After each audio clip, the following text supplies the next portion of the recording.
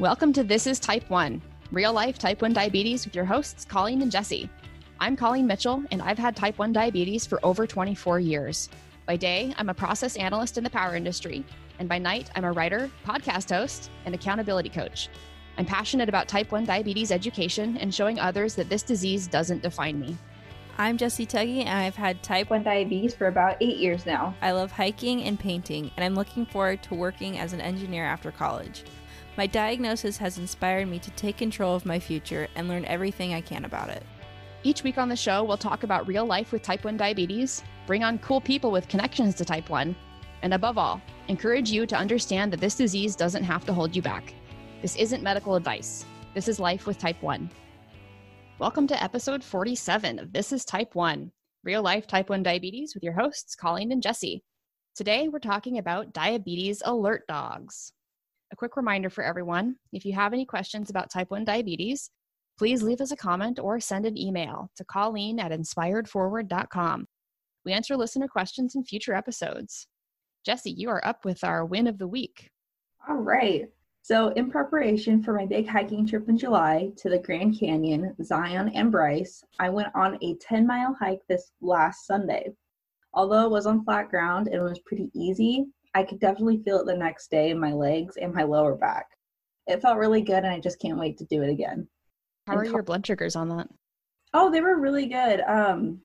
So I kind of had like the temp target for a while doing it, and then I was kind of dropping in and out lower than I kind of wanted to be.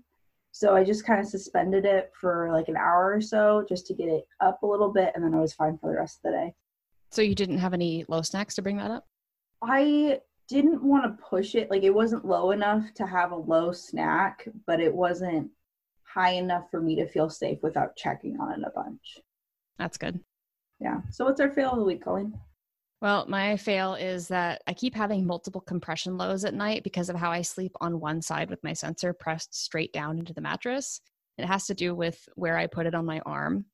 It registered as 46 mgdl the other night, and it was, I think, either straight arrow down or is arrow angled down. But I knew that it was a compression low, so I ignored it. And that was also the night where my sensor had cut out a couple times. So on Dexcom, it does 3 dashes on the indicator screen to tell you that it can't read the sensor. And that's just an indication that something's wrong with the sensor. And it happens occasionally when the sensor is failing, but it was the last day, so I didn't get too worried about it. It's only if you go 3 hours or more with no readings that you should call Dexcom, and I hadn't gotten anywhere near 3 hours without it coming back. So that was my fail. Do you think you'll change the spot where you put it on your arm? Probably not. It's too convenient where I put it. Well, there you go.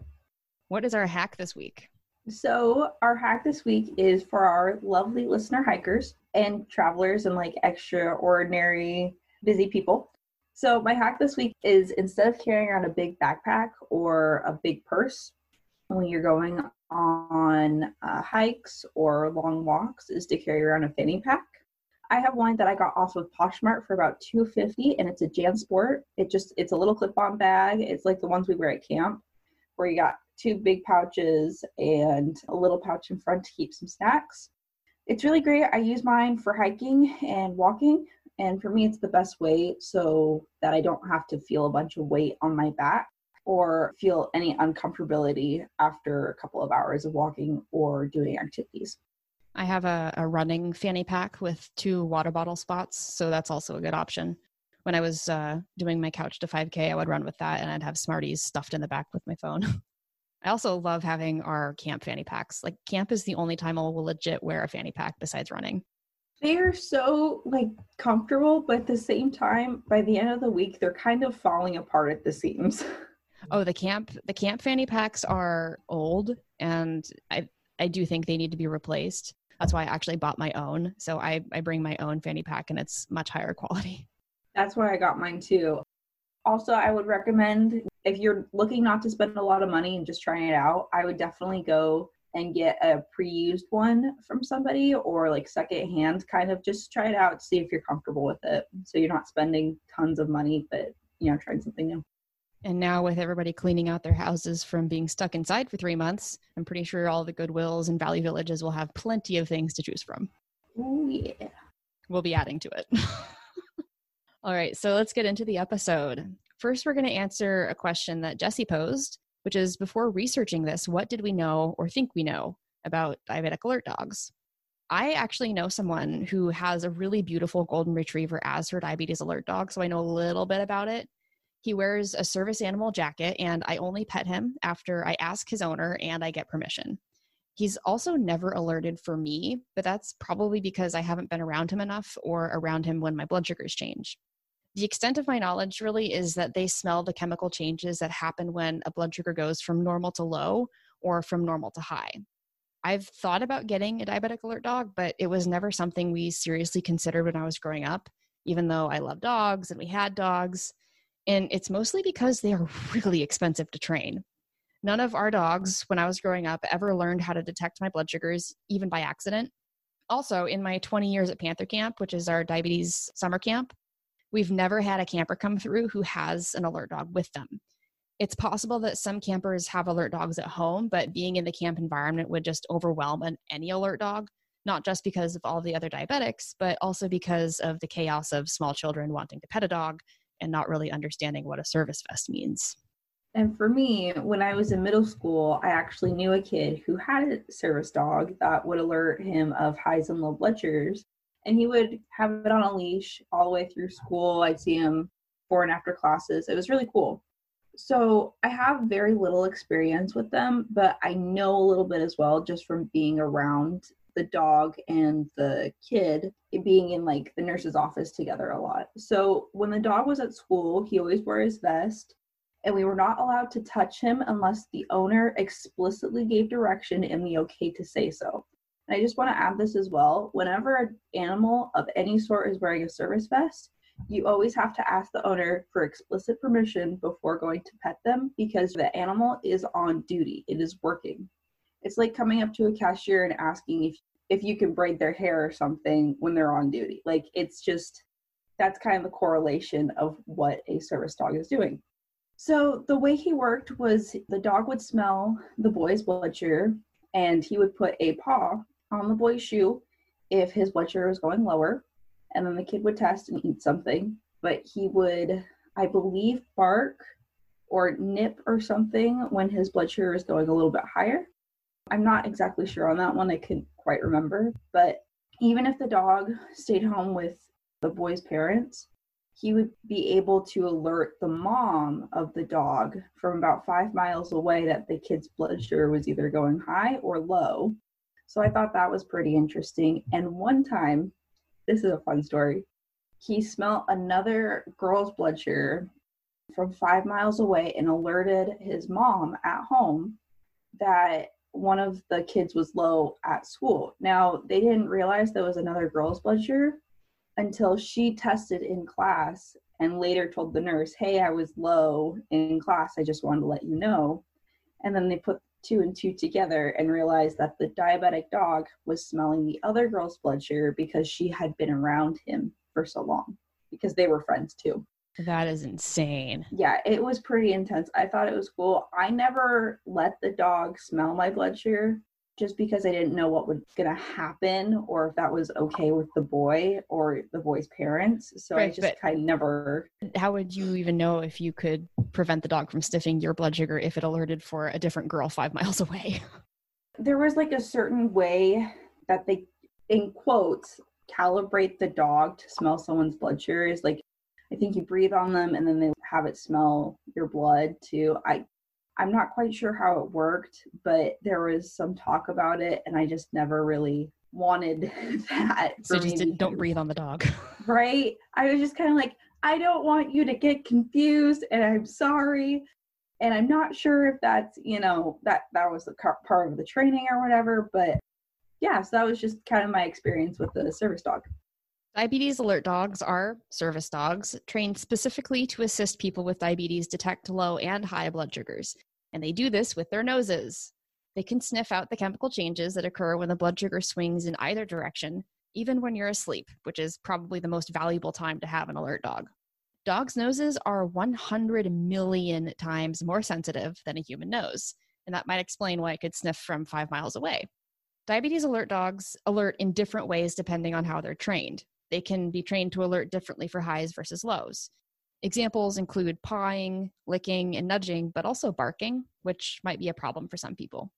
Diabetic alert dogs are abbreviated as DADs, which I find kind of cute.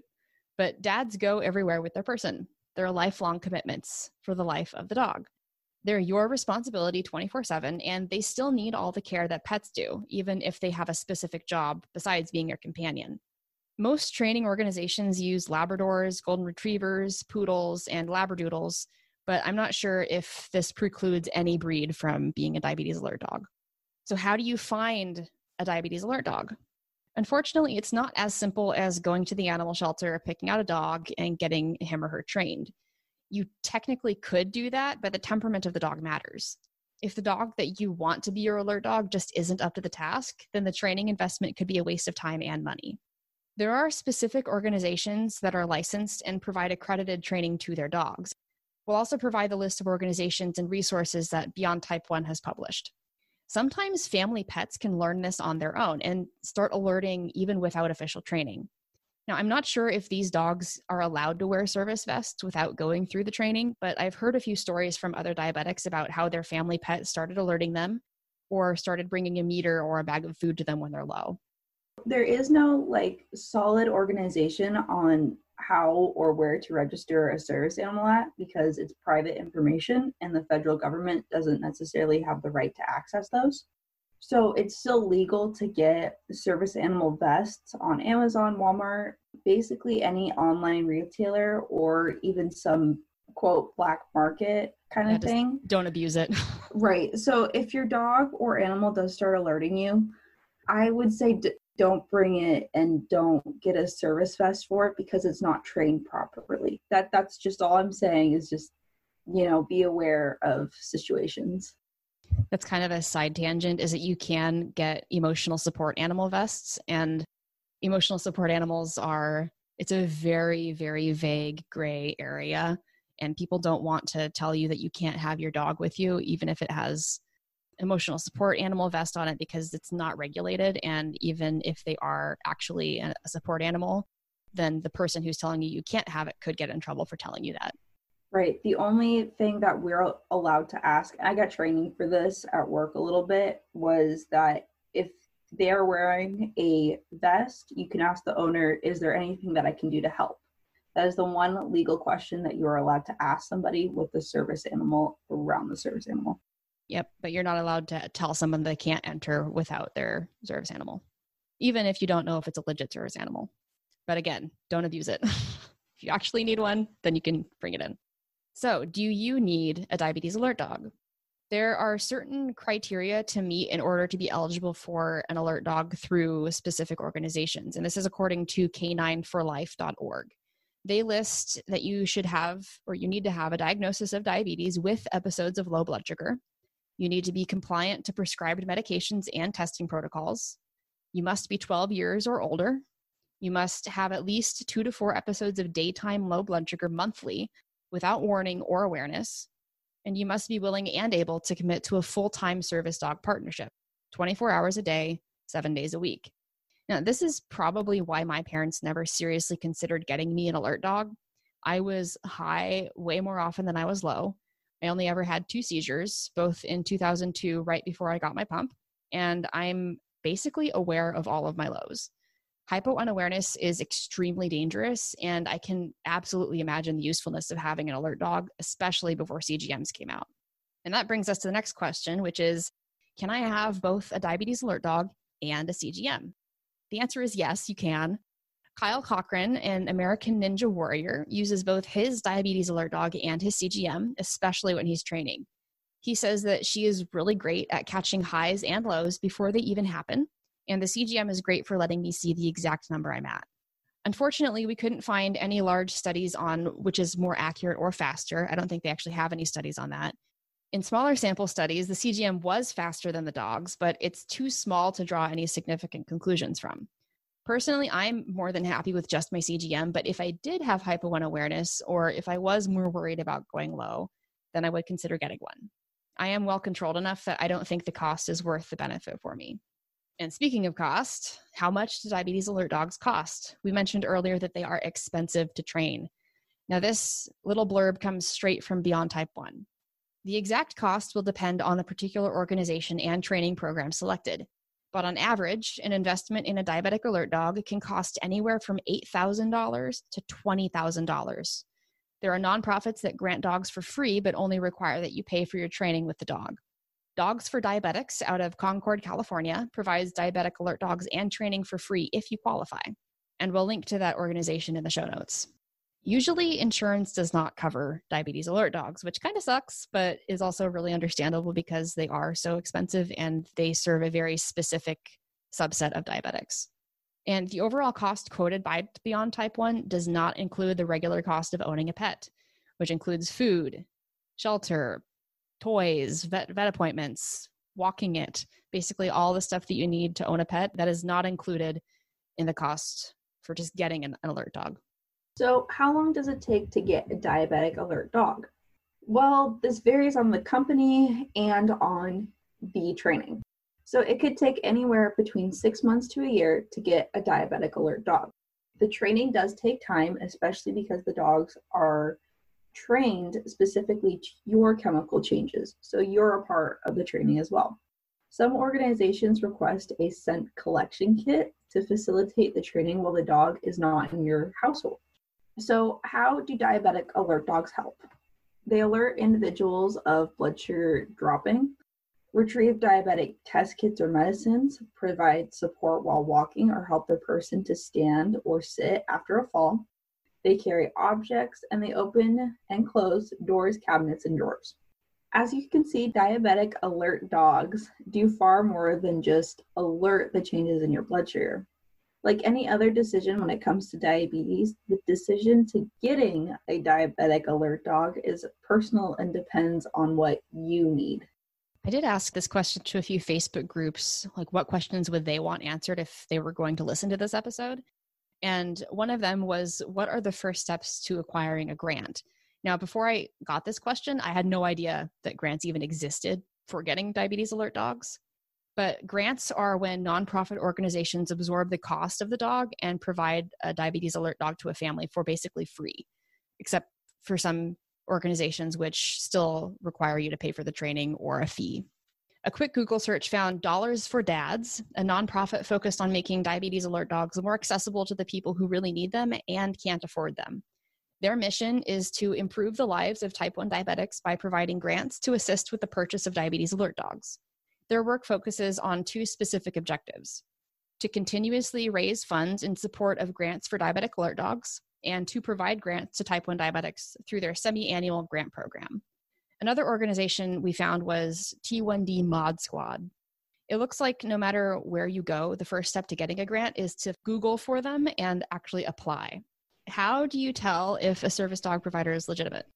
So I actually done research on this topic before because when I was little, my parents were like, okay, well, if you want a service dog, do a little bit of research and we'll look into it. Once I looked into it, we weren't really that interested in getting a dog at that point. So this is just a list of things that I came up with that tell you if a service dog provider is legitimate or not. One, if they use the correct terminology in describing a diagnosis and what they're training for. If they have a valid listed phone number or a way to contact them directly. Look at customer reviews on other websites as well.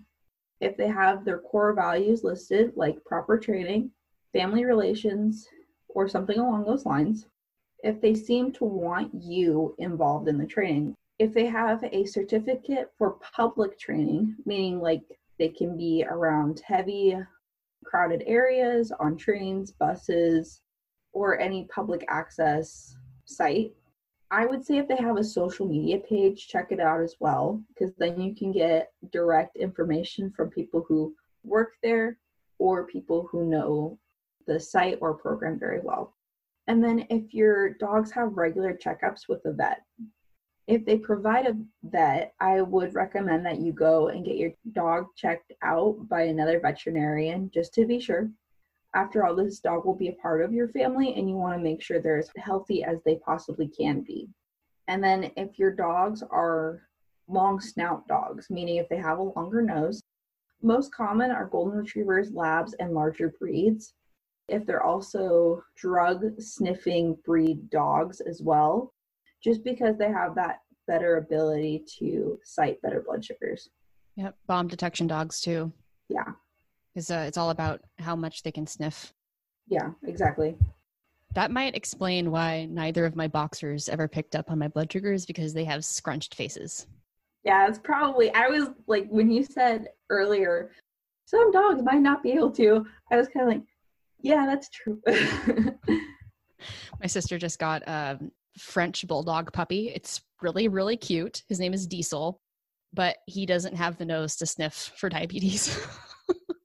All right, we're going to move into our diabetes spotlight now. And our spotlight is on the fact that JDRF has reacted to the insulin cap for people with Medicare. People on Medicare can soon opt to spend just $35 a month for insulin. The Trump administration recently announced that Medicare recipients will be able to pick that option with a drug plan for next year being 2021.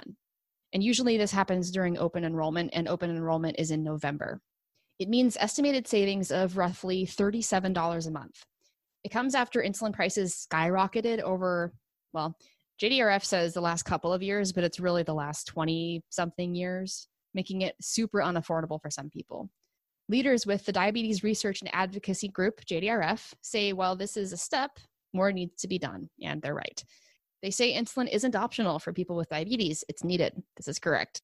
We do need it.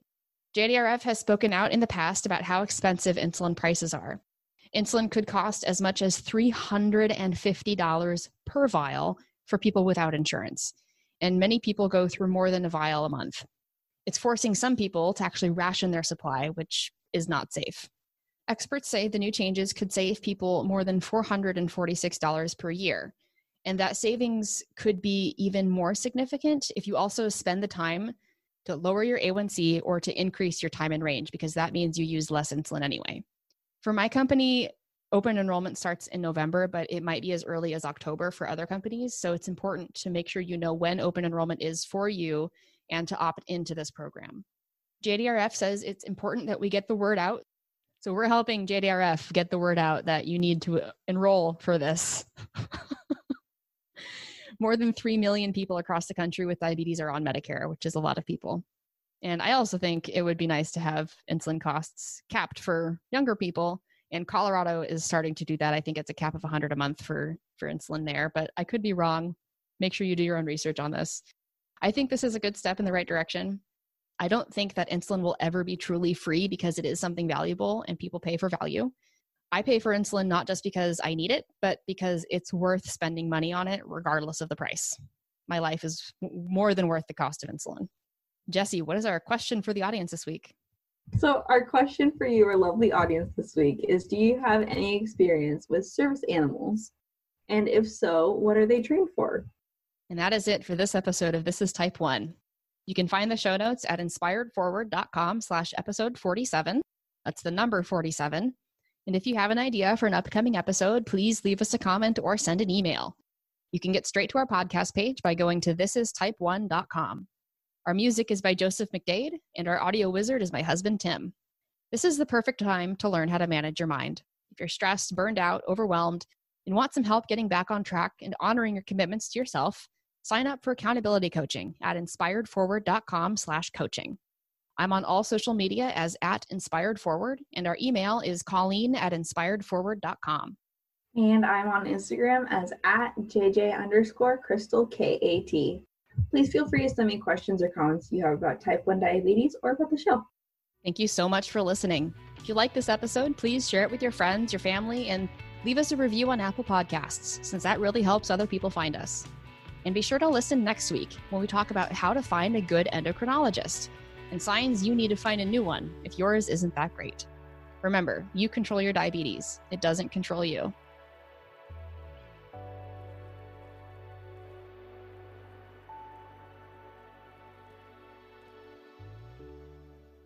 Hey, if you like what you're listening to on this podcast, you have to join us in the Half Dead Pancreas Club. It's my private community where you'll connect face-to-face with other people with type 1 diabetes, get personalized emotional support, and learn how to handle anything T1D throws at you. Join us over at inspiredforward.com/community. I can't wait to see you there.